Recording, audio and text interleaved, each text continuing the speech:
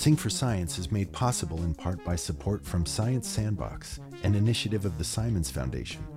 Today's episode was recorded remotely from NYU Langone Hospital in New York City and Los Angeles, California. Don't forget to check out our other episodes, and please enjoy the show.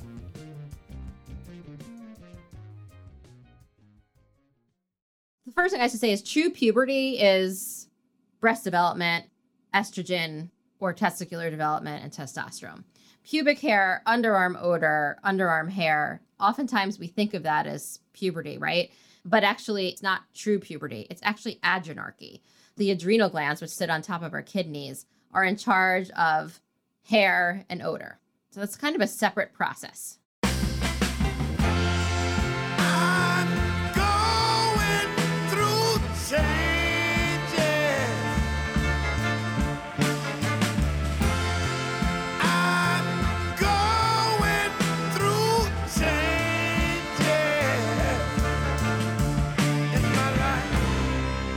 Welcome to Sing for Science, the show where musicians and scientists talk about music and science. I'm your host, Matt White. Each week we'll talk about a song by our guest artist and how it connects with our guest scientist's area of expertise. Today we'll be speaking with actor, comedian, writer, and producer Nick Kroll. Nick created the hit animated musical comedy series Big Mouth, which chronicles the lives of a group of adolescents as they navigate hormone-related adversity throughout puberty. Also joining us is pediatric endocrinologist Dr. Emily Breitbart. Pediatric endocrinology is the field of medicine that focuses on hormone development and abnormalities from infancy to young adulthood. Dr. Breitbart maintains a clinical practice at NYU's Langone Hospital and frequently contributes research articles to leading medical journals in her field. The title of today's episode on the podcast is I'm Going Through Changes: Adolescent Hormones and the Science of Puberty. Hello, Nick and Emily. Thanks for coming on the show. Thanks for having me. Yeah, thanks for having us. So, Nick, it's fair to describe Big Mouth as a musical comedy series, yes? Yes, that's fair to describe it as such. Okay. Because every episode has a song in it. So did you envision the show having such a prominent music component from the beginning? We always knew that there would be music on the show, and especially because the show is about adolescence and puberty, which is such a elevated time emotionally that certain times songs would be the best ways to express or dig in on certain subject matters that just sometimes need a little extra oomph. Right. Now, I think that in a comedy context, when you put something into song, it kind of presses the gas on the funny level. Mm-hmm. You know, at least in my experience, if someone is speaking normal dialogue and they bust into song, regardless of genre, it's just funny to me. Yeah, I think the first song that we pitched when we pitched the show was a song in the second episode of the show. The character Jessie, voiced by Jessie Klein, gets her period for the first time on a class trip to the Statue of Liberty. And that was based on a friend of ours who, when we told her about the show, a friend of ours from middle school, she was like, "Oh, are you going to talk about how I got my period at the Statue of Liberty?" And we're like, "We didn't know that." And it's like, "Oh, of course we didn't know that," because she wasn't going to tell us that when we were 13 years old. And the first song we pitched was like, "Oh, would it be funny if there was a tampon that looked like Michael Stipe singing a song called Everybody Bleeds?" And, you know, you can have Jessie talking about it, how embarrassing it is, and we have her having a conversation with the Statue of Liberty about it, but then this sort of super heightened emo experience of what that could feel like. It just, as you said, it sort of steps on the gas a little bit, and I would say it heightens it comedically, but it also just heightens it emotionally. And what we found on Big Mouth is oftentimes when you increase the emotional realities of it, you increase the comedic realities of it, and vice versa. So walk me through how a song comes together. I mean, that one, for example, or either the ones by the Hormone Monsters, is Mark, the composer, is he in the writer's room with you guys, or is it something that he does on his own? He's on his own. I mean, what usually happens is we'll have, like another example of a song is the girls, I think it was season 2, I can't remember what season it is, where Jessie and Missy go to a Korean spa. This is based off one of our co-creators, Jennifer Flackett, going to the Korean spa with her daughter and looking at the myriad of different bodies. And that we were like, let's do a song that's eventually we called I Love My Body. And it was sort of an anthem for women and girls and their bodies. And we're like, so we'll go to Mark and be like, this is going to take place in a Korean spa. And it's going to be sung by Connie, voiced by Maya Rudolph. And we wanted to have maybe like a Donna Summer vibe to it. And here's an outline of where we are in the episode. And here's not necessarily lyrics, but here are some, some story points, but also some ideas and jokes and like a paragraph. And then he'll go off and come back to us with a very, very loose demo. And then we work with him on that, being like, great, the song, the vibe is right. The lyrics are not hitting here, here, and here. Or sometimes it's like, oh, you know what? We pitched you a Donna Summer song, but it really should be a Jackson 5 song or a Nina Simone song or whatever it is if we got it wrong. And then we just go in and work the lyrics with him piece by piece. So the writers do contribute lyrics. The beauty of Mark is he's a musician and composer, but he is also very funny. He has a strong comedy background. So in the specific case with him, we found oftentimes it's better to tell him what's not working than it is to try to pitch him lyrics. Right. And he'll come back with different rounds of being like, what about this? What about that? And we're like, great. This is still sticking with us. This is still not working. And then it's just it's more surgical, but it's still letting him figure out the solution than us trying to tell him what the lyrics should be. Okay. And then so when you're actually cutting vocals, are you doing that in the same session that you're doing dialogue, or is that its own thing too? We actually let Mark cut the vocals. In the before times, oftentimes people would go to his studio in LA, but now oftentimes it's him on a Zoom into our recording studios wherever we are recording vocals. Yeah. For the rest of the show. He'll record remotely, but the rest of the show is cut by our editors. But in the case of lyrics and stuff, he's cutting all of that. He's really producing the songs entirely himself. You're doing the vocals in the same sessions that you would do dialogue and stuff like that. Yes. I mean, again, it depends. Sometimes we have separate sessions just to record songs. It happens schedule-wise that oftentimes it's like, let's now just get it all in one session. And at this point, I'd like you to tell us a little bit about the two main male hormone monsters, Maury and Rick. I also want to note that because one of the great songs on there, What You Gonna Do, the kind of signature piece for Rick, it's the stamina for you to like speak in that voice must be really insane. Like to sing a whole song, because he's kind of a gurgling mess. Yes, well, thank you for recognizing that. Only a musician would understand the idea of the vocal stamina of it. My records can be somewhat monstrous, pun intended, I guess, of doing Nick and Rick and Lola and Coach Steve and then the other, smaller characters that I do. We used to have recording all of us together and we would improvise in the booth all day and I would fill in for other people. So there are certain days that were like, by the end of the day, I was pretty run ragged. Singing, I found, because I'm still not a trained singer, I still find my voice is more torn up after singing as any character, let alone Rick, than I am doing regular vocal recordings all day. I could use some tips on that.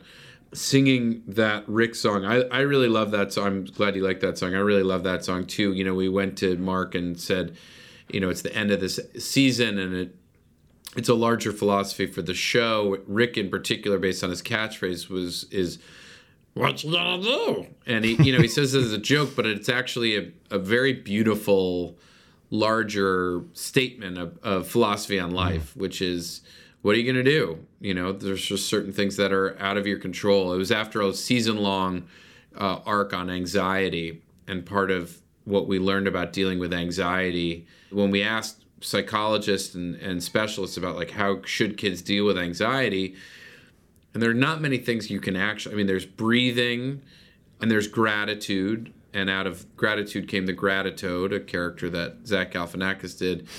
And for me personally, it's some level of, you have to kind of let go a bit of just, and I think Rick talking about what are you going to do and really letting go of control.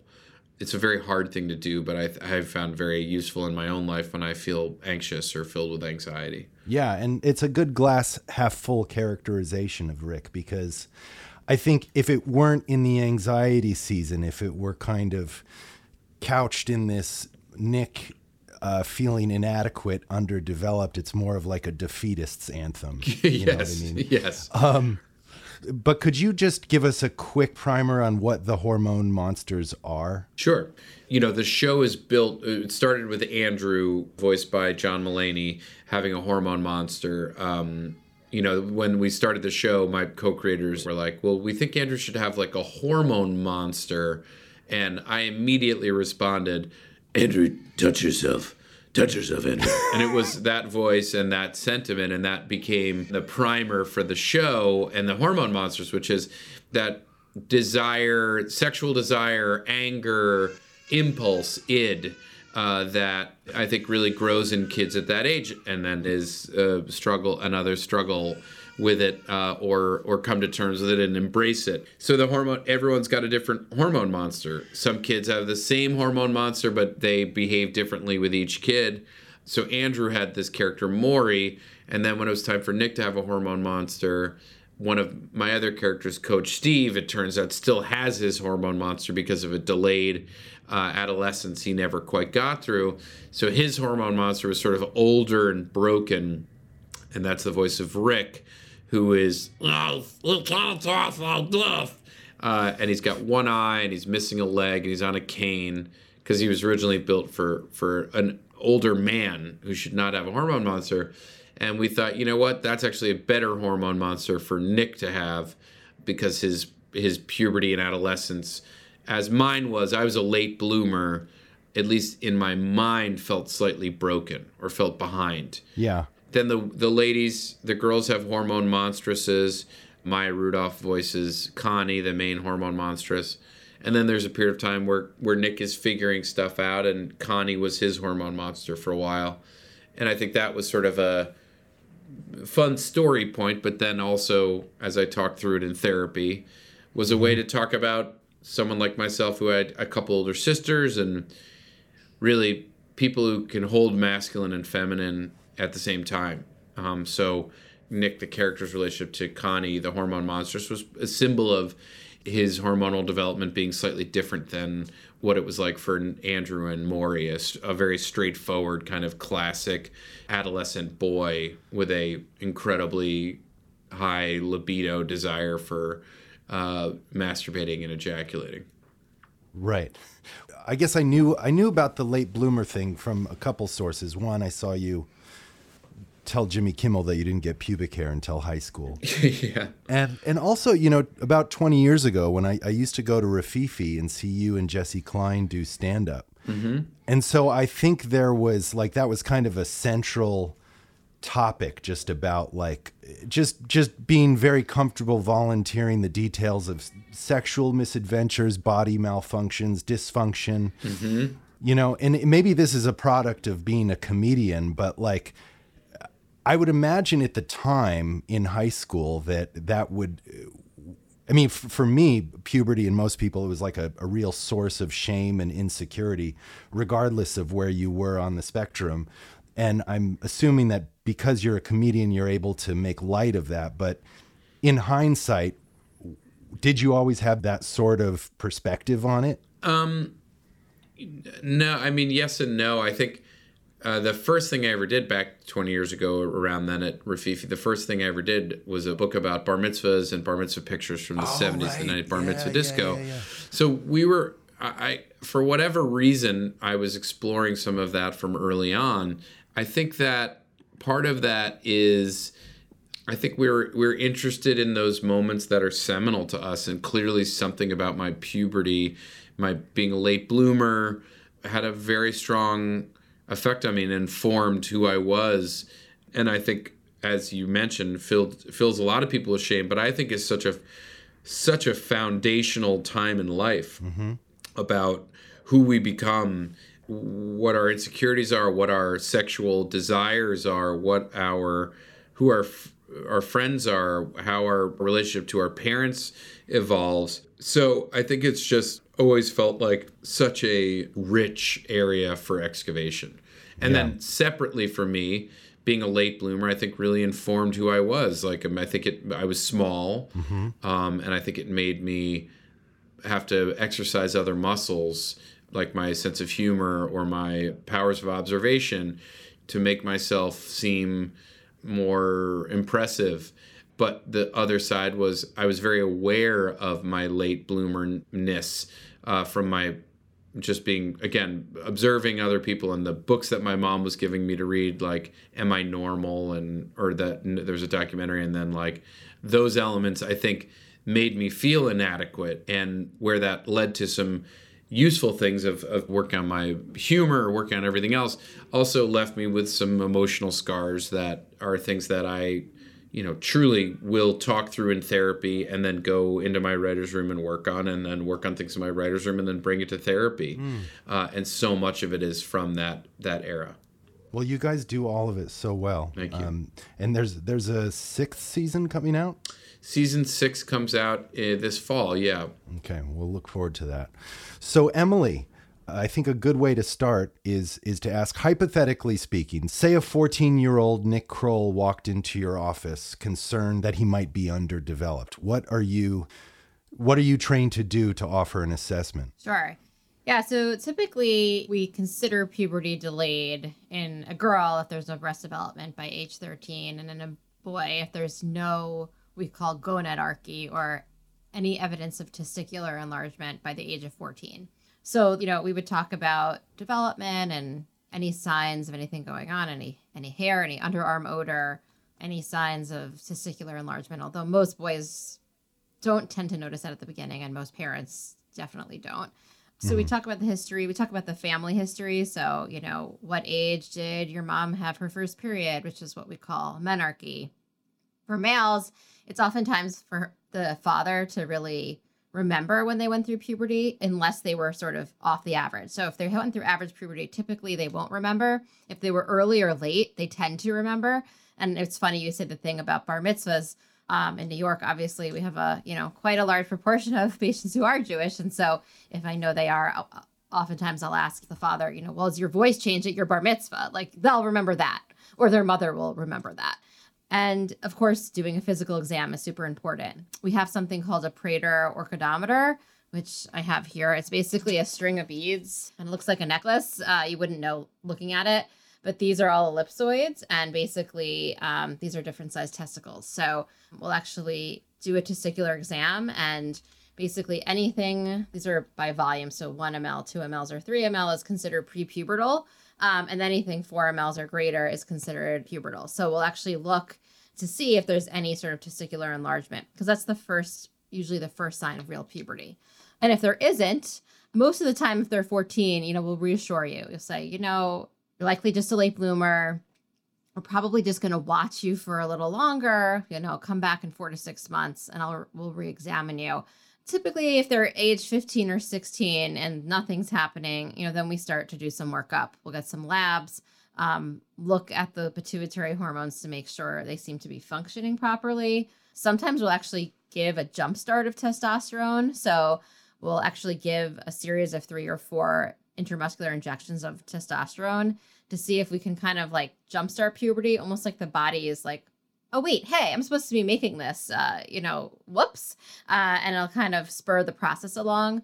We'll do that in cases of boys that are pretty distressed. So if they're having a lot of psychosocial issues around their delayed puberty, we'll try that. Or if, they're heading into 16 or older, we will try that to see if their body sort of responds.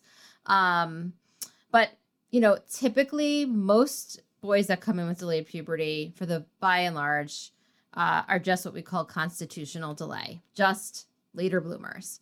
And a few, of course, have like organic, disease processes or genetic issues that they are not sort of like the coach, like where they're, not going to go into puberty on their own.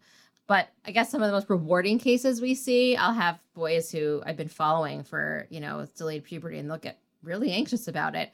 And, I had one boy I followed through the pandemic before the pandemic, and then sort of like I was examining him every few months, and then the pandemic happened, and we were locked down for a while, and then all of a sudden his mom messaged me with a picture of this boy who like all of a sudden started to just grow. Like he just started to spurt up, later than all his friends. And those can be some of the most rewarding cases where honestly just waiting, just patience, just cures all. I mean, and that's literally, you're describing what, 30 years ago, I don't know if I just went to my doctor or if I went to a specialist, but I was at that point where I was like, Mom, I want you to take me somewhere to just get a sense of what's going on. And basically it was exactly that, which was I was late, but I wasn't like so late that it was where there was testosterone or anything like that. But I was seeking out that help almost exactly how you've described it. Yeah, it can be really distressing, especially for boys who play sports. All of a sudden they're in the locker room, they're seeing what's going on with other boys. They're seeing them become muscular. The boys who are growing taller and becoming more muscular, becoming more dominant in the sport. And it's, it can be really hard.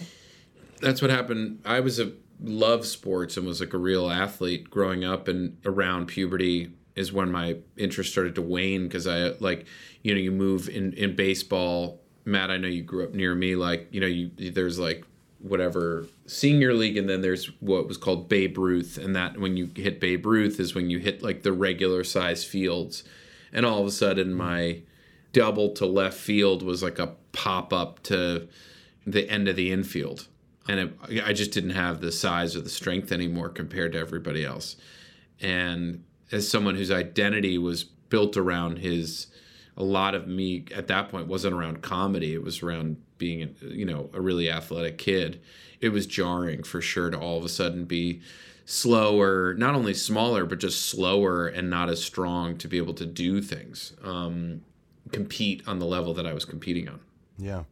Besides the fact of being in the locker room and seeing kids with pubes and bigger dicks and all that stuff, we were just all of a sudden like, all of it became a bummer. That's a great source of trauma. Yeah. So I would imagine all the things that you're describing, Emily, like having to have candid conversations with both the kids and the parents and physical exams. I mean, it just seems like a very dicey proposition. A kid who's already going to be insecure, and then all of a sudden they need to have their genitals examined. So I'm just assuming that like your bedside manner is a key thing. Like, could you talk about how you navigate that? Yeah, I mean, it is hard. I at the point that a boy or girl is coming in worried about delayed puberty, often enough there's significant personal anxiety around it that they're motivated, like what Nick said, like he was concerned. So they usually kind of accept that they need to be examined and that this is part of the process. But certainly we have many kids on both ends of the spectrum, those that are coming in for concern for early puberty and those that are coming in for concern of delayed puberty where they're really shy. I actually think I have probably more nervousness and jitters around exams in the earlier when I'm talking about early puberty, because I'm talking about like 6 or 7 year olds, usually girls in that end, that they're just not comfortable and they're sort of still childlike, and that's where I see the most nervousness or even tears about it. And you kind of have to navigate it with the parents and make them feel comfortable and try to give them some options. Like, do you want to change it to a gown? Do you want to not change into a gown? Who do you want to be in the room? Do you want the curtain pulled? It's like trying to really make them feel as comfortable as possible. But it is definitely one of the harder parts of being an endocrinologist is trying to, you don't want to ever make someone feel violated or uncomfortable. Yeah, I want to shout out my sister, Vanessa Kroll Bennett, and her partner, Cara Natterson. Emily, I don't know if you know them, but they have a podcast called the Puberty Podcast, and Cara is a pediatrician and now writer, and my sister has been working with young women for many years doing started out with like doing after school program athletics for girls, but in doing so has discovered and seen so much of what's going on with young women, especially puberty starting much earlier now. Is that fair to say that historically they're having pubertal elements of their life happening younger than that used to be? Is that true? Yeah, it definitely is true. I mean, we're definitely seeing puberty earlier these days. And, we can kind of talk about like, well, why is that happening? But we know that there's been about a decrease of 2 to 3 months per decade for the last, 36 to 40 years in terms of breast development and when that occurs. So we're definitely seeing that the ages of both breast development and menarche, that first period, are becoming younger. Mostly this is in girls, and I'm sort of talking about it, from the girl standpoint. We're also seeing in boys, less sort of drastic, but yes, that is correct. We're seeing it earlier. And so sort of the talks, I think that, we're talking about your sister having these discussions, like all of these discussions that we're having with kids that may have been in maybe 5th grade when we were growing up really have to kind of be moved earlier, because you're not going to capture everyone if you're doing it at that point. So to what do you attribute this? Yeah, I mean, that's like the $1 million question. Why are we seeing this decrease? There's a lot of different theories. The first is that we do know that the trend of earlier onset of puberty parallels the increasing prevalence of obesity. So there does seem to be a link towards the higher body weight and earlier initiation of puberty. So that's one thing. I mean, there hasn't necessarily been a causative study, like a study that's shown causation directly, but the trends really do match up. For one thing, even in the pandemic, there was a study in Italy that came out a couple of months ago that basically saw earlier puberty during the pandemic, during the lockdown. And this has actually been anecdotal, even by pediatric endocrinologists in the US. We don't know, like, why is that? Is it because people were locked down and probably had more weight gain? Most kids during the pandemic, most adults, right, put on some weight because we were all not exercising much and eating more and sort of very sedentary. So is it the screen time? Is it sleeping habits that were changed? Is it stress? Did that change something? Could it be staying indoors more and having more, exposure to endocrine disruptors in our homes as opposed to being outside that contributed to that? And we don't really know the answer. Is there anything I've heard about, like hormones in the milk and all that, in animal hormones, stuff like that, antibiotics and things that we're giving all the animals that we consume? There hasn't really been any super convincing evidence on that. And it's a question I get from parents all the time. There's been studies or some studies that show, phytoestrogens and phthalates and all these plastics we have in our environment, we see higher levels in girls who went through puberty early. And then some studies completely debunk that and say that, no, we didn't find any causation. So I think it's really hard to make a blanket statement on that because the studies have just been so discordant. But typically what advice I give is like, yeah, if you can buy organic, if you can afford that, if it's not a hardship, for sure, dairy and meat products would be ideal to be organic. But we really don't know. I think there's a lot of research into that. It's a hot button sort of topic, and it'll be interesting to see what we find. But there's not really been something in specific that we've found that like, this is why.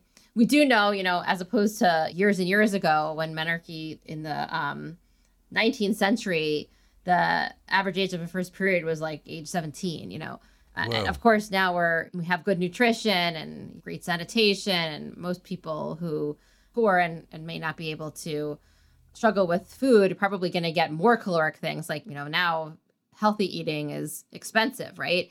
So as opposed to then, now it seems like the clocks have sort of turned. So we're all sort of probably have overnutrition and better hygiene. And that's probably a lot of what has caused the earlier development. But of course, now the trends in the last sort of century are much more sort of, I think, related to what's going on in the environment and probably, obesity. Let's zoom out for a second. Could you just give us a basic understanding of just the mechanics of puberty? Like, what triggers it to start? Is there like a master switch? Yeah, so there is. So in the hypothalamus, which is part of our brains, there's something called GnRH, which is gonadotropin hormone releasing hormone. Okay, so basically the hormone that controls our pituitary gland, like the master gland is in the hypothalamus, and then it's the key regulator of hormone cascade in the body. And it starts with a pulsatile secretion. So it's sort of on and off, and usually mostly secreted overnight. And it kind of triggers what we call our FSH and our LH, our follicle stimulating hormone, and our luteinizing hormone, which is in our pituitary gland, to signal to either the ovaries or the testicles to start producing estrogen and testosterone. That's the sort of that GnRH, that trigger is what sets off that whole cascade. So the first sign of puberty in girls is really breast development or breast buds. That's the very first time that your hypothalamus is secreting that GnRH and that, there's the signal going on and going to those ovaries. And most girls start with that. 15% of girls have pubic hair before the development of breast tissue. But again, it's sort of unrelated, related, but unrelated. And from the first sign of breast development to getting a period is about 2 to 2.5 years. And in that 2 to 2.5 years is when your growth spurt happens, when you're growing, 3 to 5 inches a year. That's what's going on in that process.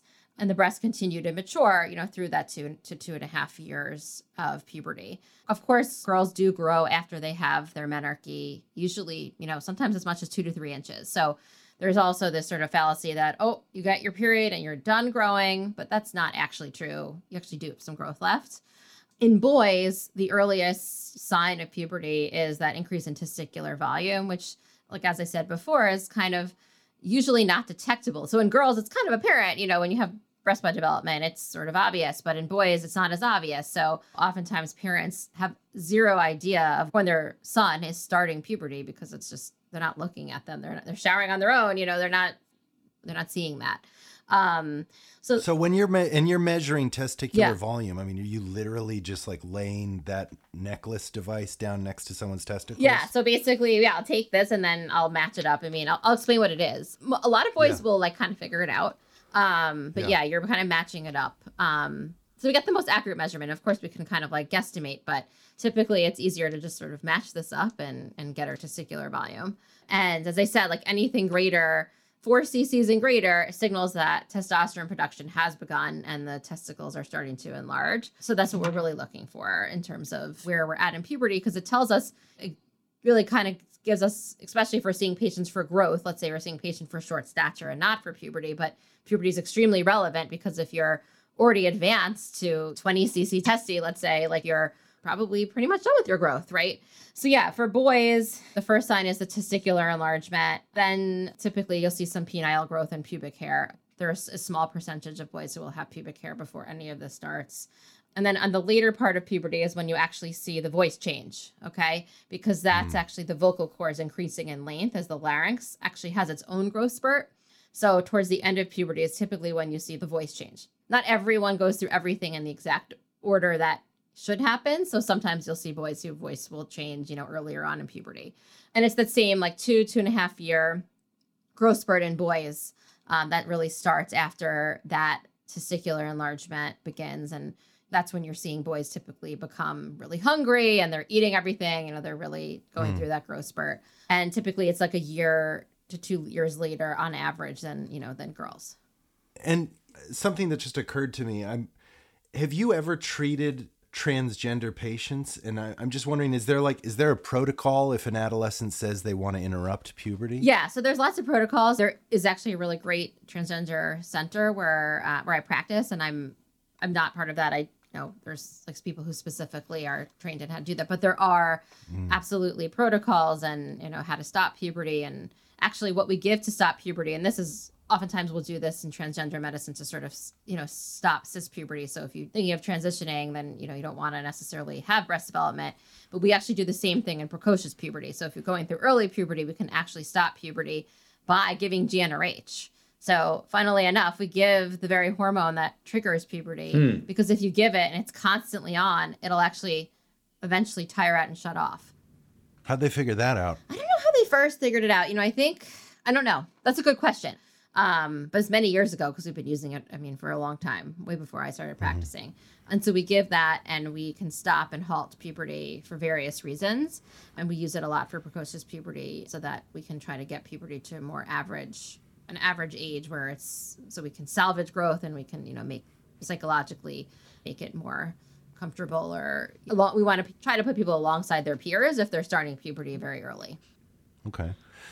And because you're the first endocrinologist that we've had, I would like to task you with just giving our listeners an understanding of how the endocrine system is put together. You mentioned the adrenal glands. Yeah, so basically the endocrine system is made up of lots of glands. So as endocrinologists, we're experts in the pituitary gland, which produces not only the LH and FSH, which we've been talking about, the triggers for puberty, but produces growth hormone, produces ACTH, which is in charge of cortisol, which is our stress hormone. The thyroid gland, and we treat hyperthyroidism and hypothyroidism. The pancreas is a gland that's obviously implicated in type 1 diabetes and type 2 diabetes. So we're talking about if the pancreas is not functioning properly, that's diabetes. And so that's what another gland that we're dealing with. We deal with the parathyroid gland, which is located sort of right near the thyroid gland, and that's in charge of calcium homeostasis. So calcium disorders, hypocalcemia, hypercalcemia, hyperparathyroidism. So we kind of do all the glands in the body. And yeah, we're like the hormone doctor. So we think about hormone pathways all the time. And we think about, and the adrenal glands, like we talked to sort of about just in terms of pubic hair, but you can have adrenal gland disorders like congenital adrenal hyperplasia, where you overproduce certain hormones, or you could have underproduction and you could have adrenal insufficiency. So like Addison's disease. So yeah, we basically think about all these hormone pathways and where there could be blockages and shunts over to this pathway from that pathway and how we'd fix it. And it's a very cognitive field. We don't really do a lot of procedures, which doesn't get us great reimbursement, but we have to think about everything. And endocrine's not a very black and white field. It's very gray, because everything is sort of interrelated. And so we have to really titrate things properly. And but yeah, that's what we do. We think about all your hormones.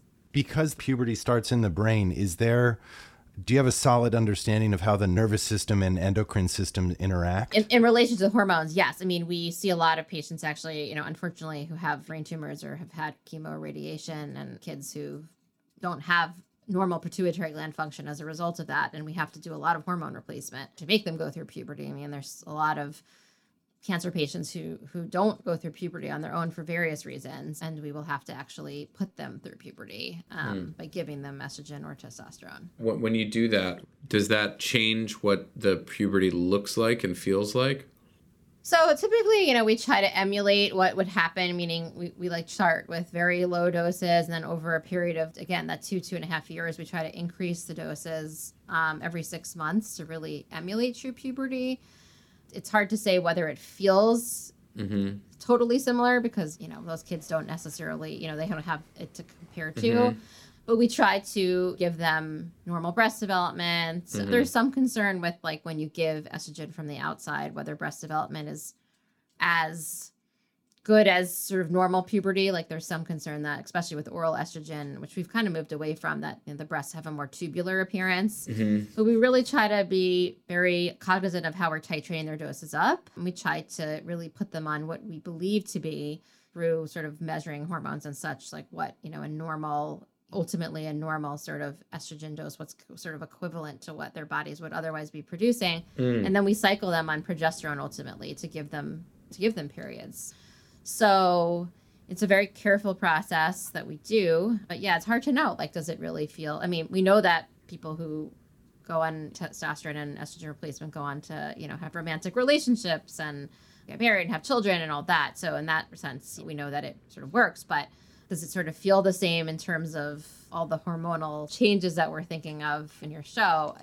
I think so. I mean, I think that there's certainly, I have parents and like, oh, they're so moody now. And it's like, well, that's a good thing. We want that to happen. That's like, that's normal, right? Yeah. But it is hard to know, like, is it exactly the same? Because we give estrogen patches. So they're actually these like clear stickers, honestly, that go on their skin, usually on their upper abdomen or lower abdomen. And we can cut them, in quarters, but you can only increase them, by quarters every, let's say, 6 months. So you can't really quite emulate like the little intricate, what our bodies are doing is like pulsing out tiny little changes over time. You can't quite emulate that. Sure. Nick, have you had a conversation about your show before with a pediatric endocrinologist? We haven't spoken to that many experts on the medical side, like what Dr. Breitbart does, but like we've had numerous conversations with sex educators, like Shafia Zaloom, who runs the sex education program at a school in the Bay Area, and her students, Peggy Orenstein, another author who's worked extensively in the space of adolescent male and female sexual development and adolescence, and then read a bunch of studies and really a little more on the social side than we have on the scientific physical side. With Human Resources, the Big Mouth spinoff, we spent more time talking. We have talked to doctors, but less in the endocrinology space and more in the more on things like depression and other elements of development or the human experience. And it's actually interesting because in boys, when they go through puberty, typically they have more positive sort of self-image and mood, and they become more confident. And by contrast, girls, when they go through puberty, tend to become less satisfied with their appearance. And they have this tendency to like have, we know that depression is higher in, I think, 2 to 1 in females compared to males. Yeah. So it actually, in girls, seems to have this negative, not obviously not in everyone, but can have this negative psychological impact, as opposed to in boys, it's usually a very positive thing. How much of that do you think is cultural versus physical or otherwise? I think some of it's our brain wiring. I mean, I do think, not a psychiatrist, but I think there are reasons why depression is higher in females. But I do think that certainly now, with puberty being earlier, we do know in precocious puberty, like in girls who go through puberty early, they can be at risk for more antisocial behaviors, more at risk of depression, more at risk of having disruptive behaviors. We do know that there is definitely an impact. Can be. Of course, this is not everyone, but there can be this impact of going through puberty earlier and potentially having older friends and having more risk-taking behavior because you're sort of matching up with an older crowd. So I do think some of it is that girls now, with the age of puberty being younger, are probably not, even though their bodies may be changing, I think there is still some psychological catch-up. Like even if you're having breast development now at 8.5, right? Like the average age of breast development, I think in African-American girls is now is like 8 years and 8 months. And that's so young. So you may not be able to grapple with those kind of changes at that age. You could only be in like 3rd grade at that time. And so I think some of it is just sort of this mismatch of like what our bodies are doing and what our brains are really capable of understanding and sort of coping with in a way. It's troublesome. I don't like to stop puberty in girls if I don't have to, because I don't think that's always such great messaging either. You have to be careful. Like, you don't want to say, oh, well, stopping puberty is the answer. And we want to don't want your body to do what it's naturally going to do. But I also hear the other side is it is sometimes hard to go through these changes. And if other girls aren't, and you feel so singled out, as sort of just like what you went through. I mean, the delayed side, you can feel very singled out there too. But those sort of ends of the spectrum can be equally distressing for different reasons. Yeah, I mean, I think it's partly what's complicated is if you're a late developing boy, you might feel inadequate. But if you're an early developing girl, there are outside forces that can be affecting you of people putting sexual energy on you in a way that, I mean, it's got to be hard enough to be 11, 12, 13 and have that, but to be 8 and have breasts and see breasts around our culture in that way, it just must be incredibly hard to wrap your brain around, your head around. Yeah, it can be embarrassing. I mean, you can be like, no one else has this in my class, and I don't want to be the only one wearing a bra, and it can be very embarrassing. So, I don't know, thinking about my own kids, right? Like, just only hope they're average. Like, this is like one thing you really want them to just be average on. Yeah. And we'll see, is this sort of trend in earlier development going to continue? Is it going to sort of stop at some point? Or, because right now we do a workup for early puberty in girls, because we see early puberty much more often in girls than in boys. So, it's why we're kind of gearing the discussion towards females, but we'll do a workup if they go through puberty before age 8. But that's actually kind of, there's conflicting thoughts about that. Is age 8 really that early anymore? Like, maybe we shouldn't be doing a whole workup unless they're earlier than 6 or 7, because age 8's really kind of in the realm of normal for certain ethnicities now.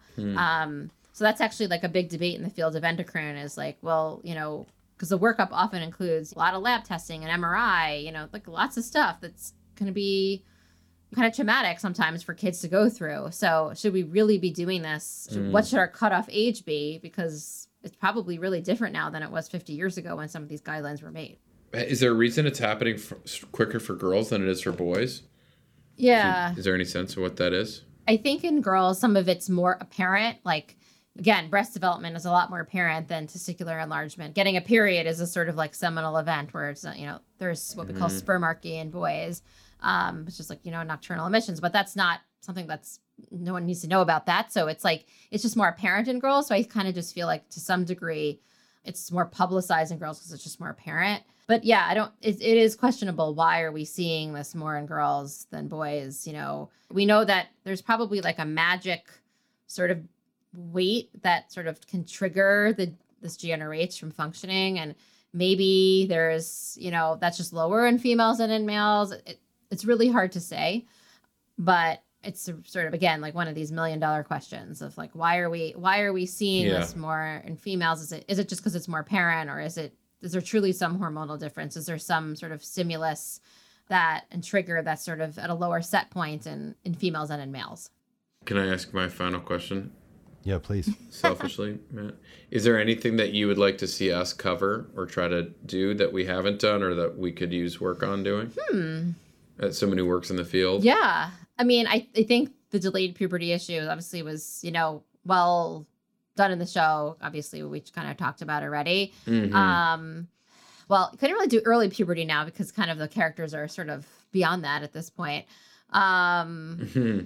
Well, but we also have like little sisters and brothers and stuff like that sometimes we can cover some of that stuff. But early puberty. Yeah, I think that would be interesting. Got it.